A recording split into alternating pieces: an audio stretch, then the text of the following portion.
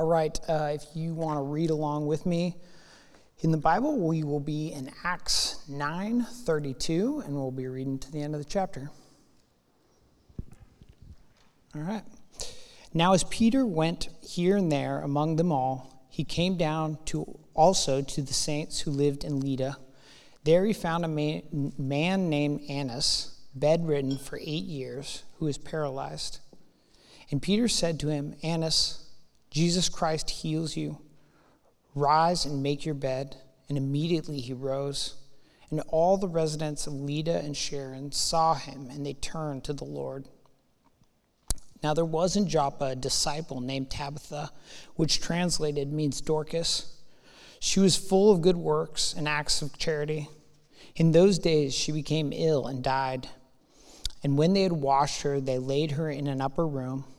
Since Lydda was near Joppa, the disciples, hearing that Peter was there, sent 2 men to him, urging him, Please come to us without delay.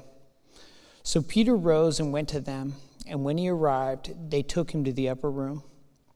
All the widows stood beside him, weeping and showing tunics and other garments that Dorcas had made while she was with them. But Peter said, Put them all outside, and knelt down and prayed. And turning to the body, he said, Tabitha, arise. And she opened her eyes, and when she saw Peter, she sat up, and gave her his hand and raised her up. Then calling all the saints and widows, he presented her alive. And it became known throughout all of Joppa, and many believed in the Lord. And he stayed in Joppa for many days with one Simon a tanner.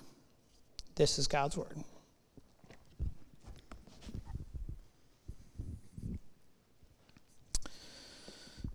Good evening. Thank you.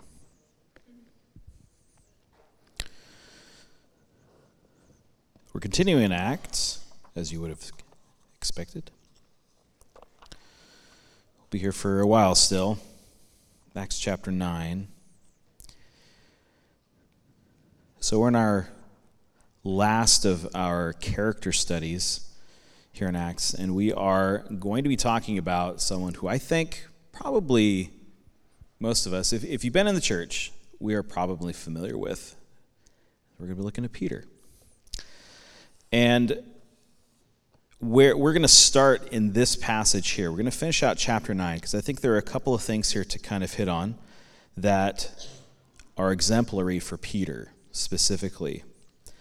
And then just so you know where we're going, so you can get excited, we're going to go back to the Gospels, and we're going to be playing Peter's greatest hits all the way through the end. So we're going to be taking a look at Peter in a very sort of over his whole life sort of view. But we're going to start here in Acts chapter 9. Going into this passage here, so Brent read beginning in verse 32, but before this we had the conversion of Saul. Now, he'll be known as Paul. But the one thing that was really pointed out for Saul was that he would become, his role would be to be the apostle to the Gentiles. And I think for a lot of us, in a general sense, we sort of think of the 11, which really there was 12, because we forget Matthias. So the 12, where they were mostly to Jews, and then you had Paul, who was to the Gentiles. And that's not really how it plays out. Because we see in chapter 9, we start to, or even going back into chapter 8, we see this expansion happening. And I wanted to highlight this because I think we get kind of this false understanding of how the gospel moves out, especially as we kind of have a myopic view of certain parts of this. But just in reading through chapters 8 and 9, we can see that because Jesus was not around, persecution focused on the church. If Jesus had been around, they would have focused their attacks on Jesus. Jesus isn't around, so the attacks on Jesus are focused on his body.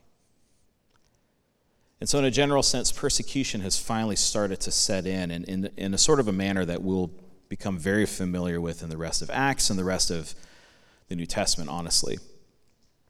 Focused a lot on the Jewish kind of origin of this, but it does expand out from there.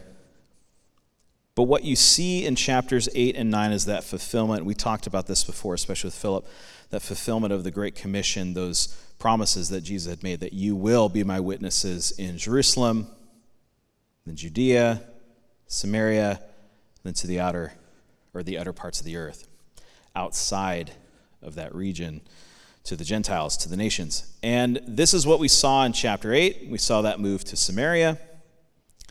We even saw some prelude stuff happening in the region of Judea already. And then we started to see this move here, right? So it kind of started with Saul going to Damascus to extend the persecution. So what we're kind of seeing is there was already a presence of the gospel outside of these regions. Otherwise, why would Saul be going to Damascus to extend the persecution, right? So we're starting to see that expansion happen.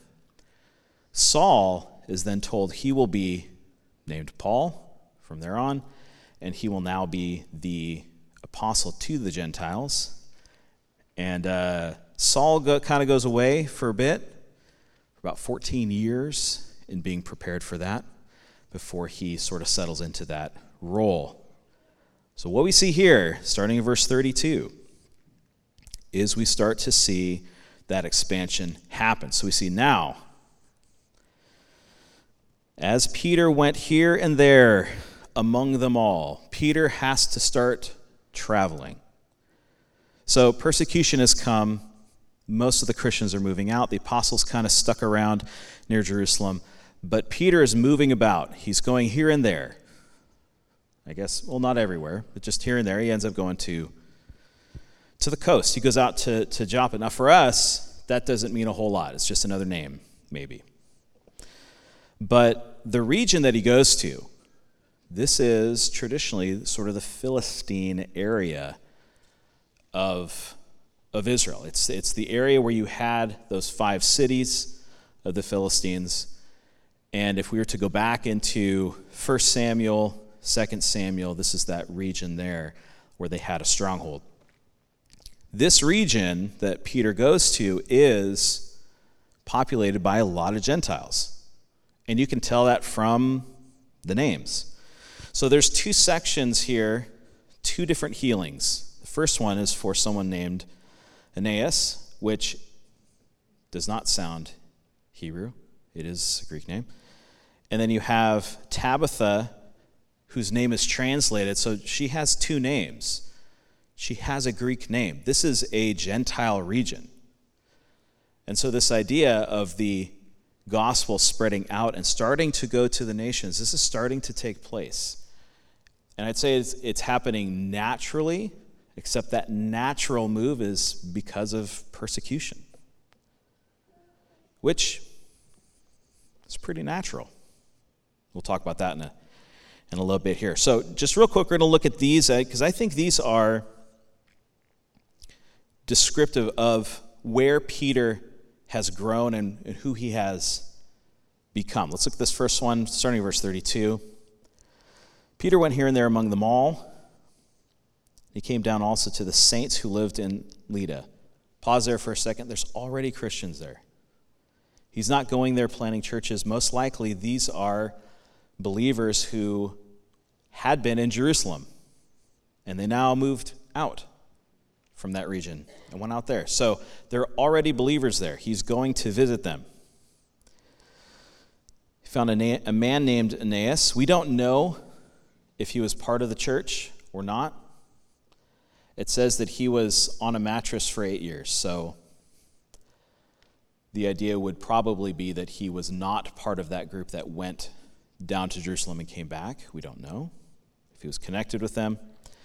But there was found a man who was bedridden for 8 years. He was paralyzed, and Peter said to Aeneas,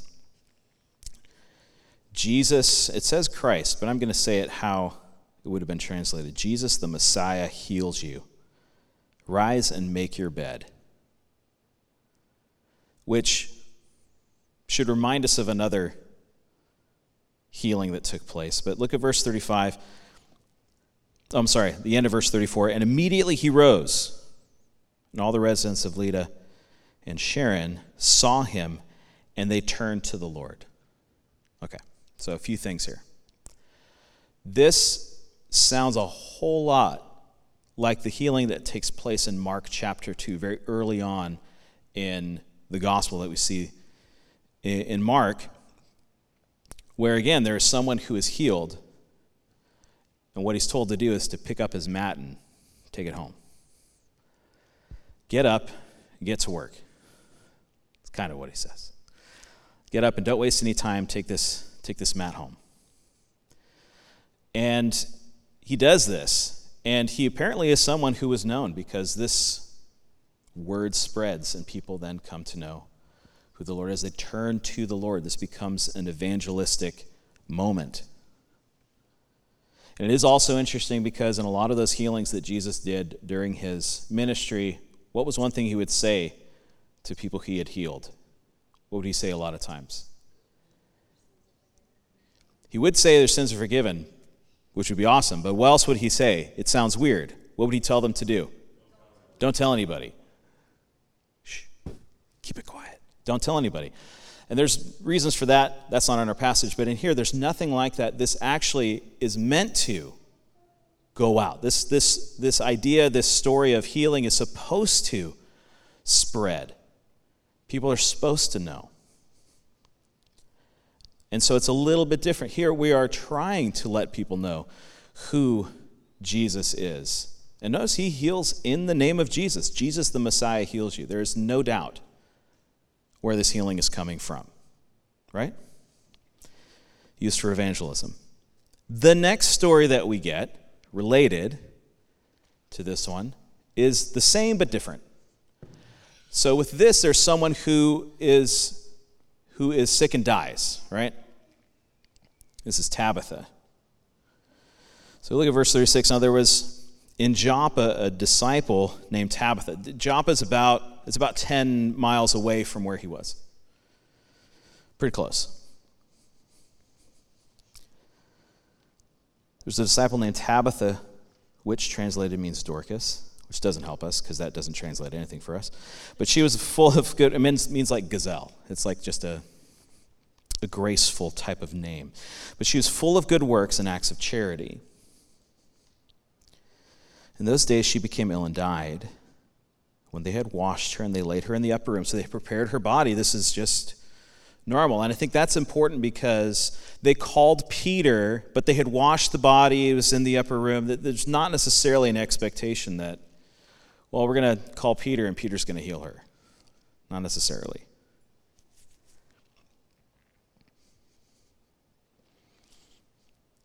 Since Lydda was near Joppa, the disciples, hearing that Peter was there, sent 2 men, urging him, please come to us without delay. Peter rose and went with them. He arrived, took him to the upper room. Now this is, I think, an interesting point here. This shows you what the church is doing. So again, these are believers not in Jerusalem. They have gone out of Jerusalem. They're a different region, a Gentile region, but look what they're doing. Or look what she has done, I should say. All the widows stood beside him, weeping and showing tunics and other garments that Dorcas had made while she was with them. She is living out and fulfilling what James talks about in his letter, which is pure religion. True religion is ministering to orphans and widows. She is making clothes, repairing clothes. She is serving widows. Why this is significant? This is significant because the reason why that is pure religion, true religion, is because these are people who can't serve you back. There is no, I'll help you and you help me. It is pure charity. There is no expectation that they would ever be able to help you in any way. Physically, right? They could pray for you, they could encourage you, they can serve you in those ways, but as far as charity goes, as far as giving goes, there's no expectation you'll ever get anything back. So it's purely because there is a love for someone else and caring, and there's sacrificial giving. You're never going to get that back. And she lived this out. This is, we would probably say, this was her ministry. This is what she felt was really important to be doing, to serve people who needed these things. She used her talents and her gifts to serve people in a real and substantial way. And they were showing these things. There was look at what she's done, look at what she accomplished for us. But Peter put them all outside and knelt and prayed. It's also interesting because the first healing was meant to be evangelistic. This one feels different. This is get everybody out, and it's just Peter and the Lord and Tabitha.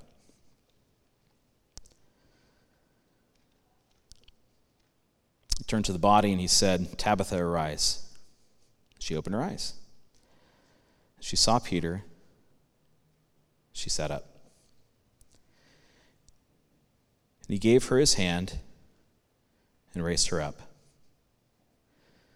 Then calling the saints and widows, he presented her life. This also feels like one of those healings that Jesus accomplished. Remember the girl who had a fever? He said, "Oh, she's just asleep," and everybody laughed. And then, lo and behold, she is healed. She raises up. I think she said she was hungry, because Tabitha wasn't hungry. Calling the saints and widows, he presented her alive. It became known throughout all of Joppa, and many believed in the Lord. Again, this story goes out. It's meant to be known. And he stayed in Joppa for many days. He stayed with Simon the tanner. I don't know if they found camaraderie because they shared a name, but he stayed with Simon the tanner. The reason why I think these are important stories in talking about the character, which is now we're going to move kind of into that character study of Peter's, because what Peter does here, if you switch out the name for Peter and you put Jesus and you just kind of moved it back or moved it in your Bible a few books back, this would feel exactly like what Jesus would do. Don't you think? In fact, there are other healings that are almost exactly like these. And I think what this shows is Peter is going, it says he's wandering, he's going here and there, and he's going and he's doing and he's accomplishing what the Lord would have done if he was there.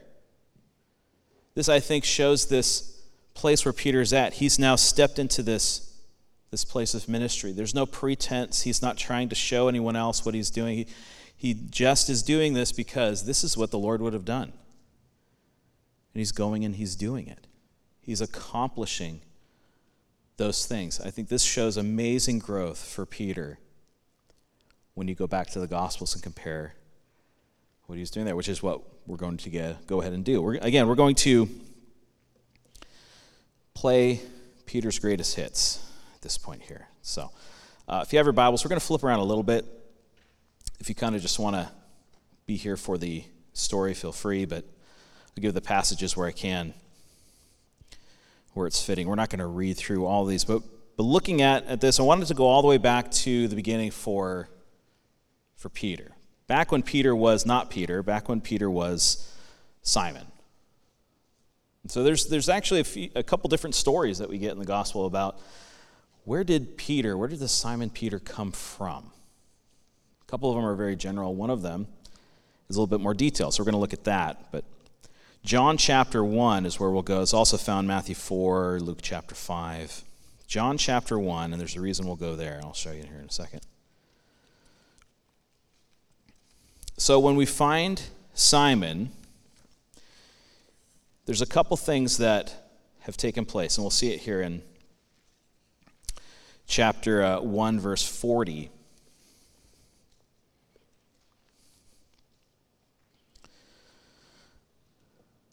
We'll kind of back up a little bit here. There's a connection with John. Verse 35, the next day, again, John was standing with two of his disciples, and he looked at Jesus as he was walking by and said, "Behold the Lamb of God." The two disciples heard him say this, and they followed Jesus. Jesus turned and saw them following and said to them, "What are you seeking?" They said to him, "Rabbi," which means teacher, "where are you staying?" He said, "Come and you will see." So they came, saw where he was staying, and they stayed with him for that day. It was about the 10th hour, so it was a little late. One of the two who heard John speak, John the Baptist, followed Jesus, and who followed Jesus was Andrew, Simon Peter's brother. He first found his own brother Simon and said to him, "We have found the Messiah," which means Christ. Very bold. "Hey, we found him. Been looking for him, we found him." And he brought him to Jesus, and Jesus looked at him and said, "You are Simon, the son of John." You might see Jonah there. "You shall be called Cephas," which means Peter. How's that for an introduction? I love this. This is one of my favorite introductions that Jesus has. Hi, Simon, you're Peter. Your name is going to be Cephas. That's one of the translated words for that. But you're going to be Peter. You are now Peter. And what's neat about that is that name means rock, right? Or it could mean pebble. Rock, right?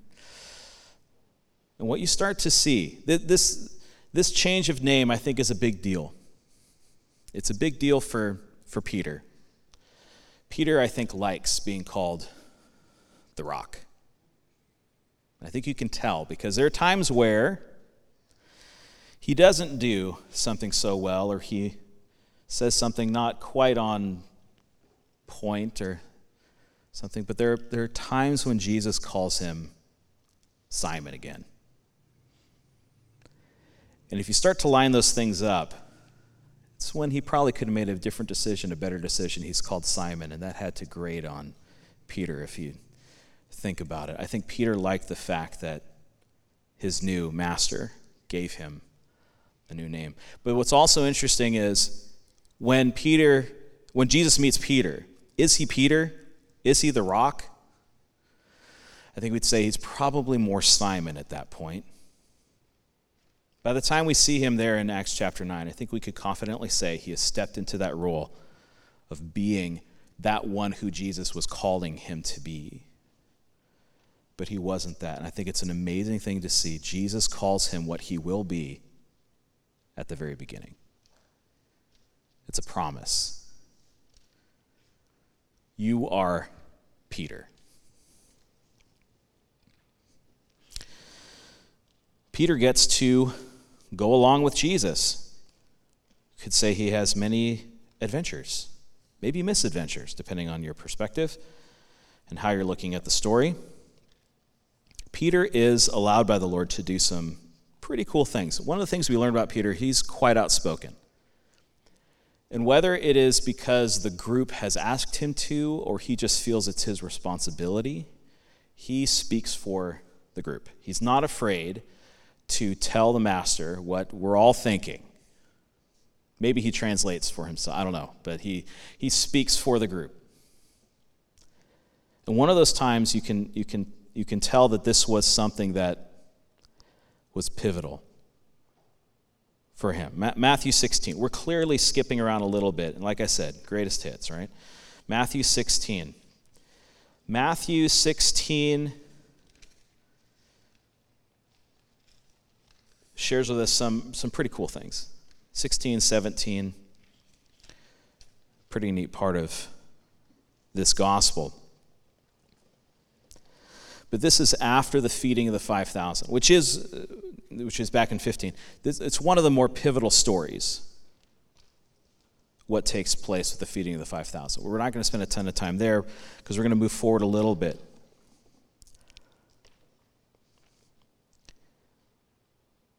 Verse 13 of chapter 16. Now when Jesus came to the came to the district of Caesarea Philippi, he asked his disciples, "Who do people say that the Son of Man is?" Pause there for a second. It is very, very significant that they are at Caesarea Philippi.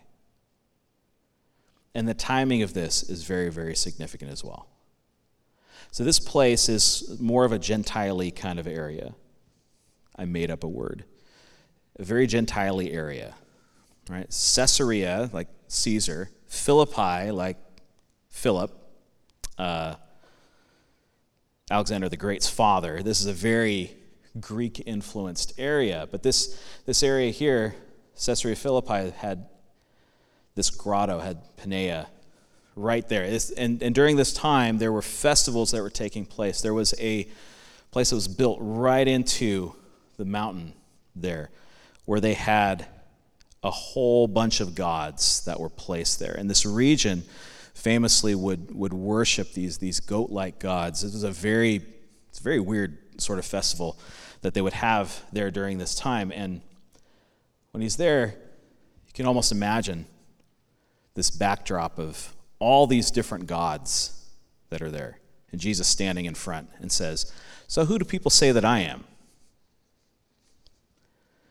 No, they don't say, "Oh, Hercules," or they don't go through that list. But notice the list that they do give here. Well, some say John the Baptist, which has to be weird. That doesn't make any sense, but that's what people say. Others Elijah, others Jeremiah, one of the prophets, and he says to them, "But who do you say that I am?" Plural you, all of you. Who do you all say that I am? Simon Peter replied, "You are the Christ, the Son of the living God."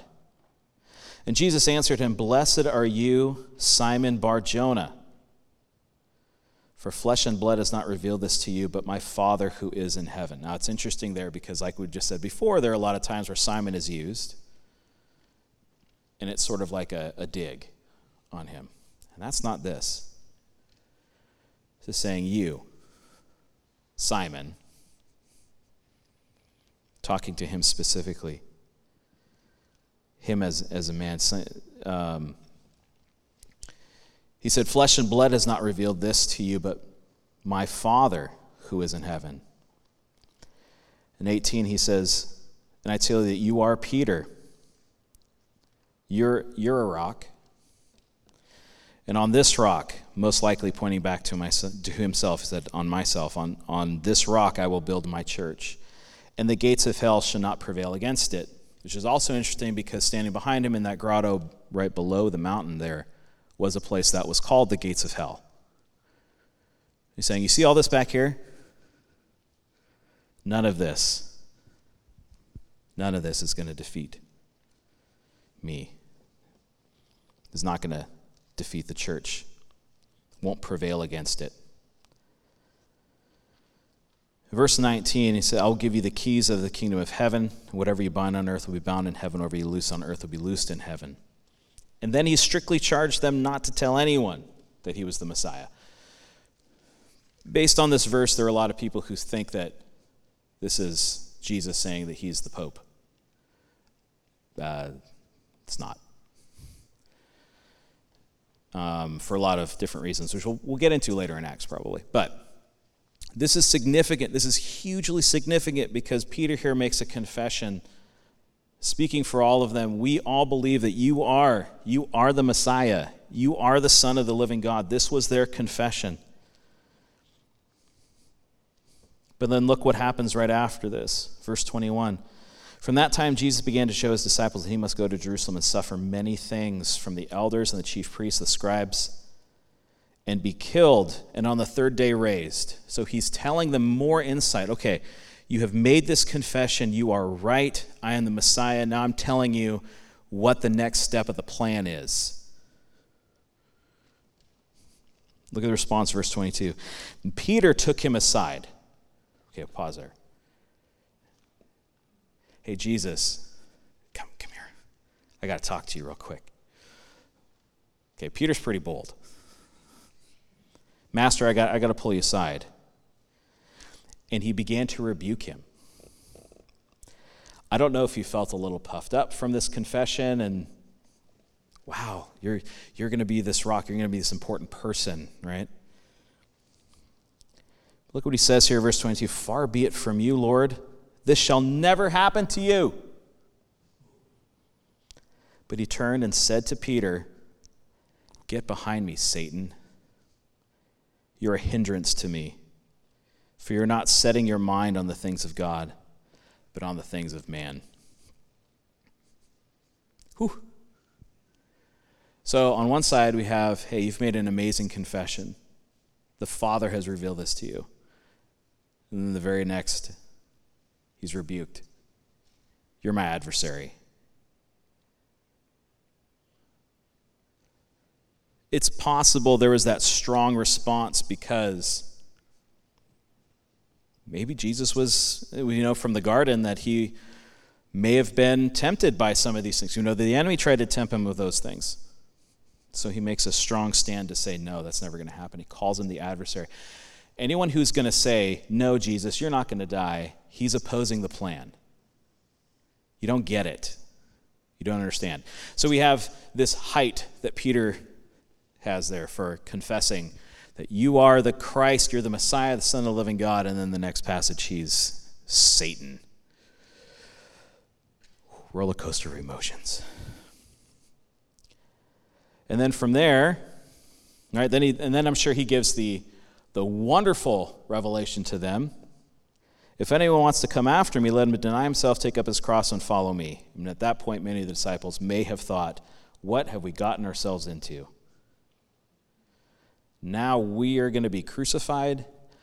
All right. Probably hyperbole, right? Probably not. Verse 28, truly I say to you, there are some standing here who will not taste death until they see the Son of Man coming in his kingdom. That they'll probably latch onto. All right, we'll latch onto that part. Chapter 17, in chapter 16, we go from a high to a low to now the next high.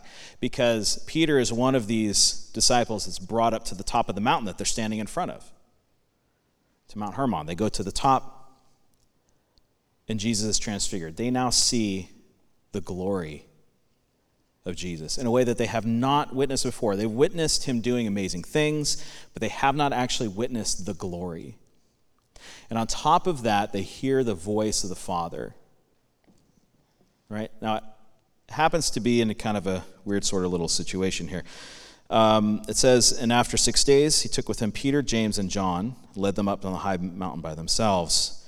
And he was transfigured before them, and his face shone like the sun, and his clothes became white as light. Verse 3, behold, they appeared to him, and there appeared to them Moses and Elijah talking with him. Look at Peter's response. Peter said to Jesus, Lord, it is good that we are here. It's good. Okay. If you wish, we will make 3 tents here. One for you, one for Moses, one for Elijah.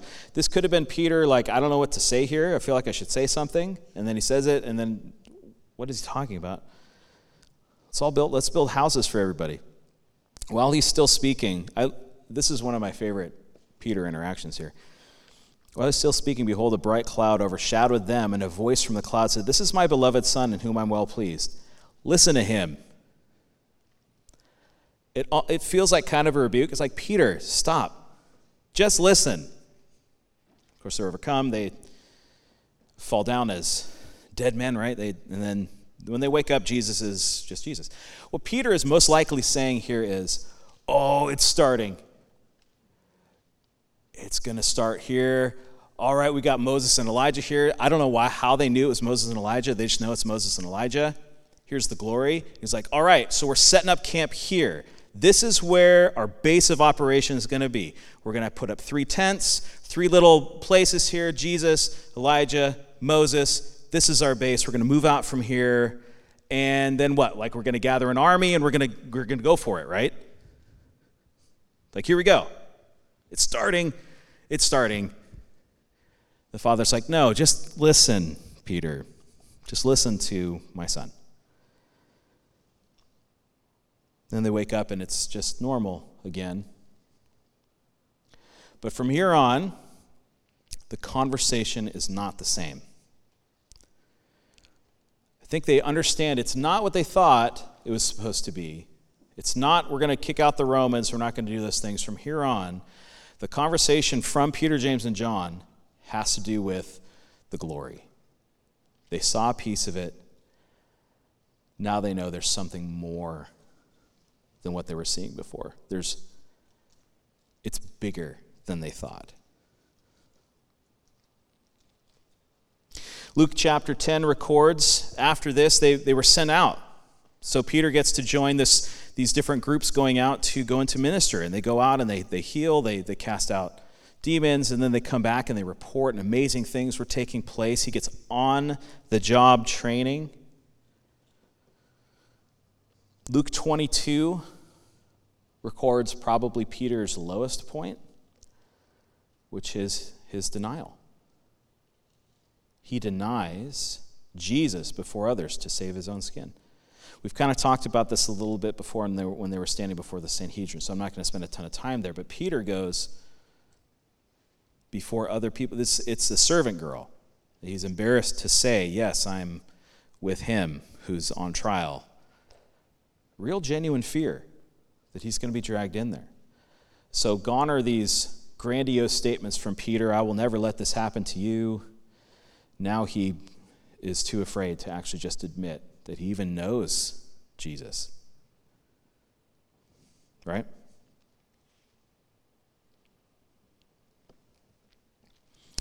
I've thought a lot about what really is the difference between what Judas did and what Peter does. Obviously, there's greater impact from what Judas did.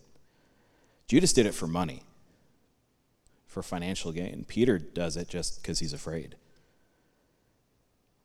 Both a treacherous act, but Peter comes back. Peter sticks around. Not then, he left, but he comes back. All right, he comes back. John 21, and this is worth turning to, John chapter 21. We see Jesus essentially bringing him back into the fold. Peter's with the other disciples during the crucifixion. Then the resurrection takes place, and he runs out with John. We covered that. We talked about that. And then they have a lovely picnic breakfast there on the shore.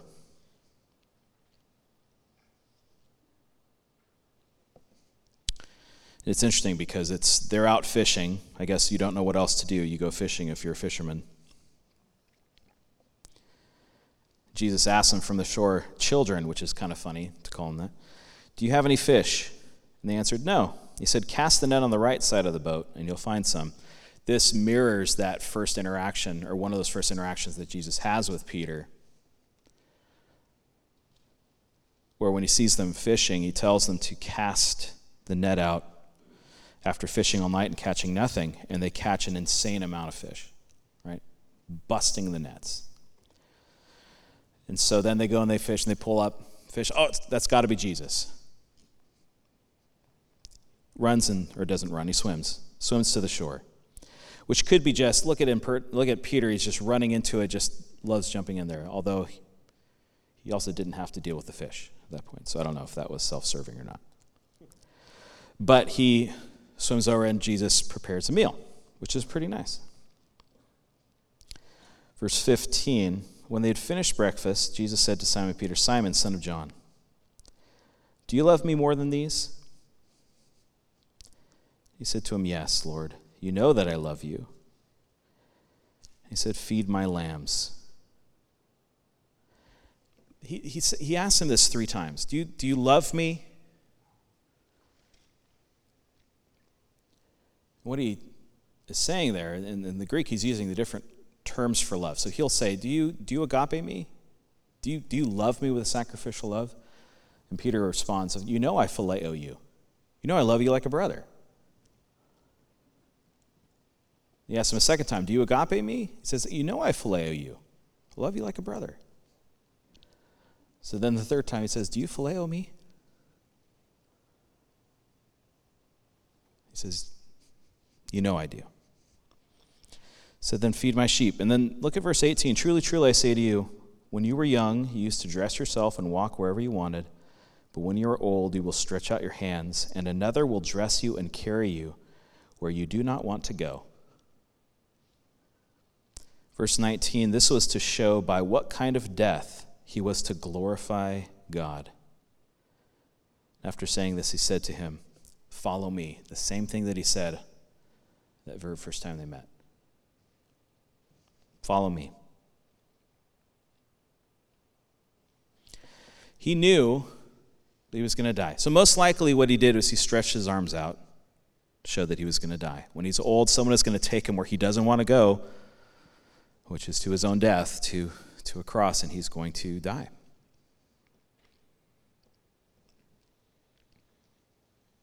He knew that was at the end of the road. And this is a special commission from Jesus. He says, you will die. You will glorify God by dying. So I think that's important to understand, because then Peter still shows up. He still shows up in the upper room. He still shows up with the disciples, knowing that this path will lead to his own death. So remember those words, those triumphant, courageous words, I would die for you, Jesus. Now he's actually taking the steps to do so. Now he knows if he continues on this path, he will die. Acts, Holy Spirit comes and he preaches a sermon, which we've already gone through, already talked about. But I think this is pretty cool, because this is the first sermon preached after the coming of the Holy Spirit. So when Jesus meets Peter, he says, "Come follow me." He says, "You're a fisherman. I will make you a fisher of men. You'll catch people instead of fish." I think Psalm 2, that sermon is that. And it mirrors that first miracle. Peter goes and stands up and he preaches a sermon. He casts out that net and he catches more than they could imagine at that sermon. Thousands of people all at once. And I can't help but think that his mind goes back to those busting nets, catching these people, that first sermon. Jesus is fulfilling the things that he said he would. But at the same time, what else did Jesus say? At the end of this path, he would die. And he continues. We start to see this in Acts. He and John step out. They are the examples to the church. What they go and do, eventually the rest of the church follows suit. Peter becomes one of those who exemplifies what it means to walk in light of the reality of Jesus. He also shows, even after the Holy Spirit comes, that he's vulnerable, that he's not perfect. In Galatians 2, we see this interaction between Peter and Paul, where Peter makes a bad choice and Paul confronts him. Peter decides not to eat with the Gentile believers. He only eats with the Jewish believers. He separates out and Paul confronts him. In 1 Peter chapter 3, Peter admits these writings of Paul, they're kind of hard to understand. Like, he's pretty honest. Like, I didn't get it, you know? Well, I think the Holy Spirit helped, but they're difficult to understand. He is okay with being imperfect. He is not a perfect apostle. We still see him make mistakes, like in Galatians. But in First and Second Peter, we see his persistence, how he calls the church to walk after Jesus. Matthew 19, there is a promise made that in the kingdom, the 12, including Peter, would sit on thrones and would rule in Israel, would rule the 12 tribes. I think we forget sometimes that's the other promise that was given. Yes, he was promised that he would die, but he was also promised that in the kingdom he would sit and he would rule with Jesus. I want to finish with a couple of other places here. Acts chapter 4. Acts 4.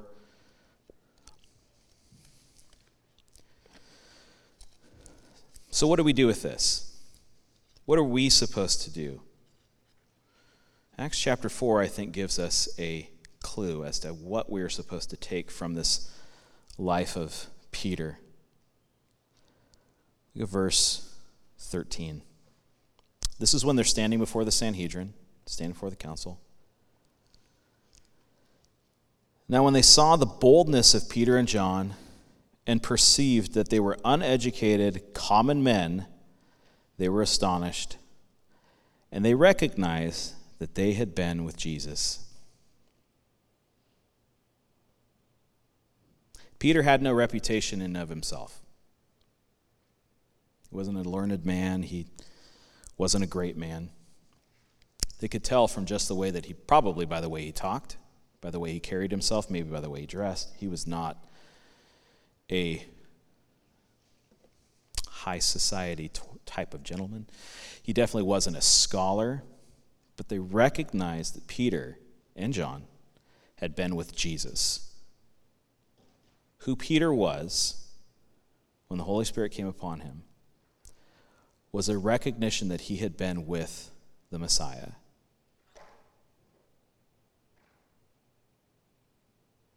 When others look at us and how we walk, how we live, how we carry ourselves, how we speak,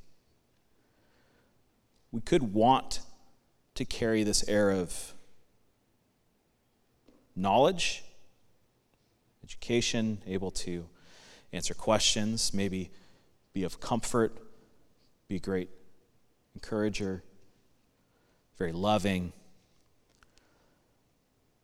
But are we the type of disciple that when we speak and interact with others, that they would say, "You've been with Jesus. You've spent time with Jesus"? Is that the type of disciple that we are? The reason why that's a double-edged sword, to use the word picture improperly in biblical sense, but still, is because for the Sanhedrin, was that a good thing? Or was that a bad thing? For those who need the Lord, it is a good thing. For those who are his enemy, it's not going to end well. For the enemies of the cross, for the enemies of Jesus, us being identified with him is us taking that same path that Peter takes, knowing that at the end, there might be an opportunity for us to follow Jesus in his ultimate example. Still a chance at that, right? One last.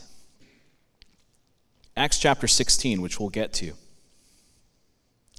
Acts chapter 16 is not about Peter. It's about Paul. Paul is traveling. This is the lead up to the Macedonian call. So we'll get here and we'll talk through this, but Paul keeps trying to go to Asia. This is the motion of going on the map. That's what that is. That's why I do that. But he's going up the map, trying to go into Asia. But for you, it's this way. He's trying to go into Asia. He keeps trying. He keeps going to this city and says, no, the Lord stops him. Doesn't go that way. And it names certain places, certain cities. Bithynia and Asia, it mentions specifically. He keeps trying to go that way. And then finally the Macedonian call. And Paul takes a sharp left. Heads to Europe. So what about all those places? Well, if you go to 1 Peter chapter 1, Peter, an apostle of Jesus Christ, to those who are elect exiles of the diaspora in Pontus, Galatia, Cappadocia, Asia, and Bithynia. That wasn't for Paul. That was for Peter. That's where Peter's going to minister. So you can have this idea, well, I'm not as important as Paul. God's got something for Peter still, even towards the end. There's an important place for him. Things don't fall through the cracks, but it could be that instead of calling one person, he calls another. There are no gaps. We just have to be willing. And Peter, even though he's thought of as maybe being the apostle to the Jews, it seems like he ends up doing exactly what the Lord called them to do in the Great Commission, which is take the gospel to the uttermost parts of the earth. Heavenly Father, thank you for the example that Peter is. Lord, thank you that you included so many stories. You included stories of his victories and his failures. Thank you for making him an accessible character for us, an example of someone who is not prepared for where he's going to go, but instead needs to spend time with you, Lord, in order to be fit and ready for ministry. Lord Jesus, I pray that as we who are at Refuge, as we walk in Santa Rosa, Sonoma County, even extending outward, Lord, I pray that we would look at the example of Peter and that we would walk in such a way that as we interact with others, that we would be known for those who have been with Jesus. Lord, I pray that's true for those who would turn to the gospel, who would call Jesus their Lord, and I pray that would be true for the enemies of Jesus. Lord, I pray that we would be counted among those who are with you. I pray we would not shrink back when the servant girl asks us if we are one of his. Lord, I pray you give us boldness. Peter's a great example of both. Someone who can overcome that fear to become as bold as someone who would stand up in front of thousands of people and preach a sermon. Lord, I pray that you would make us those who follow hard after you, just as you called Peter to minister to those who were familiar to him and those who were different than him. Lord, I pray that you would make us the same. Allow us, Lord, to minister to those who you call us to. Make us ready, and I pray that we would spend that time with you, that we might know and understand how to minister to others because we have, Lord, been with you. Lord Jesus, I pray that there would be a movement here in Sonoma County, and that it would start with prayer, and it would start with a serious assessment of what it means to be a disciple of Jesus Christ. Pray this in his powerful name.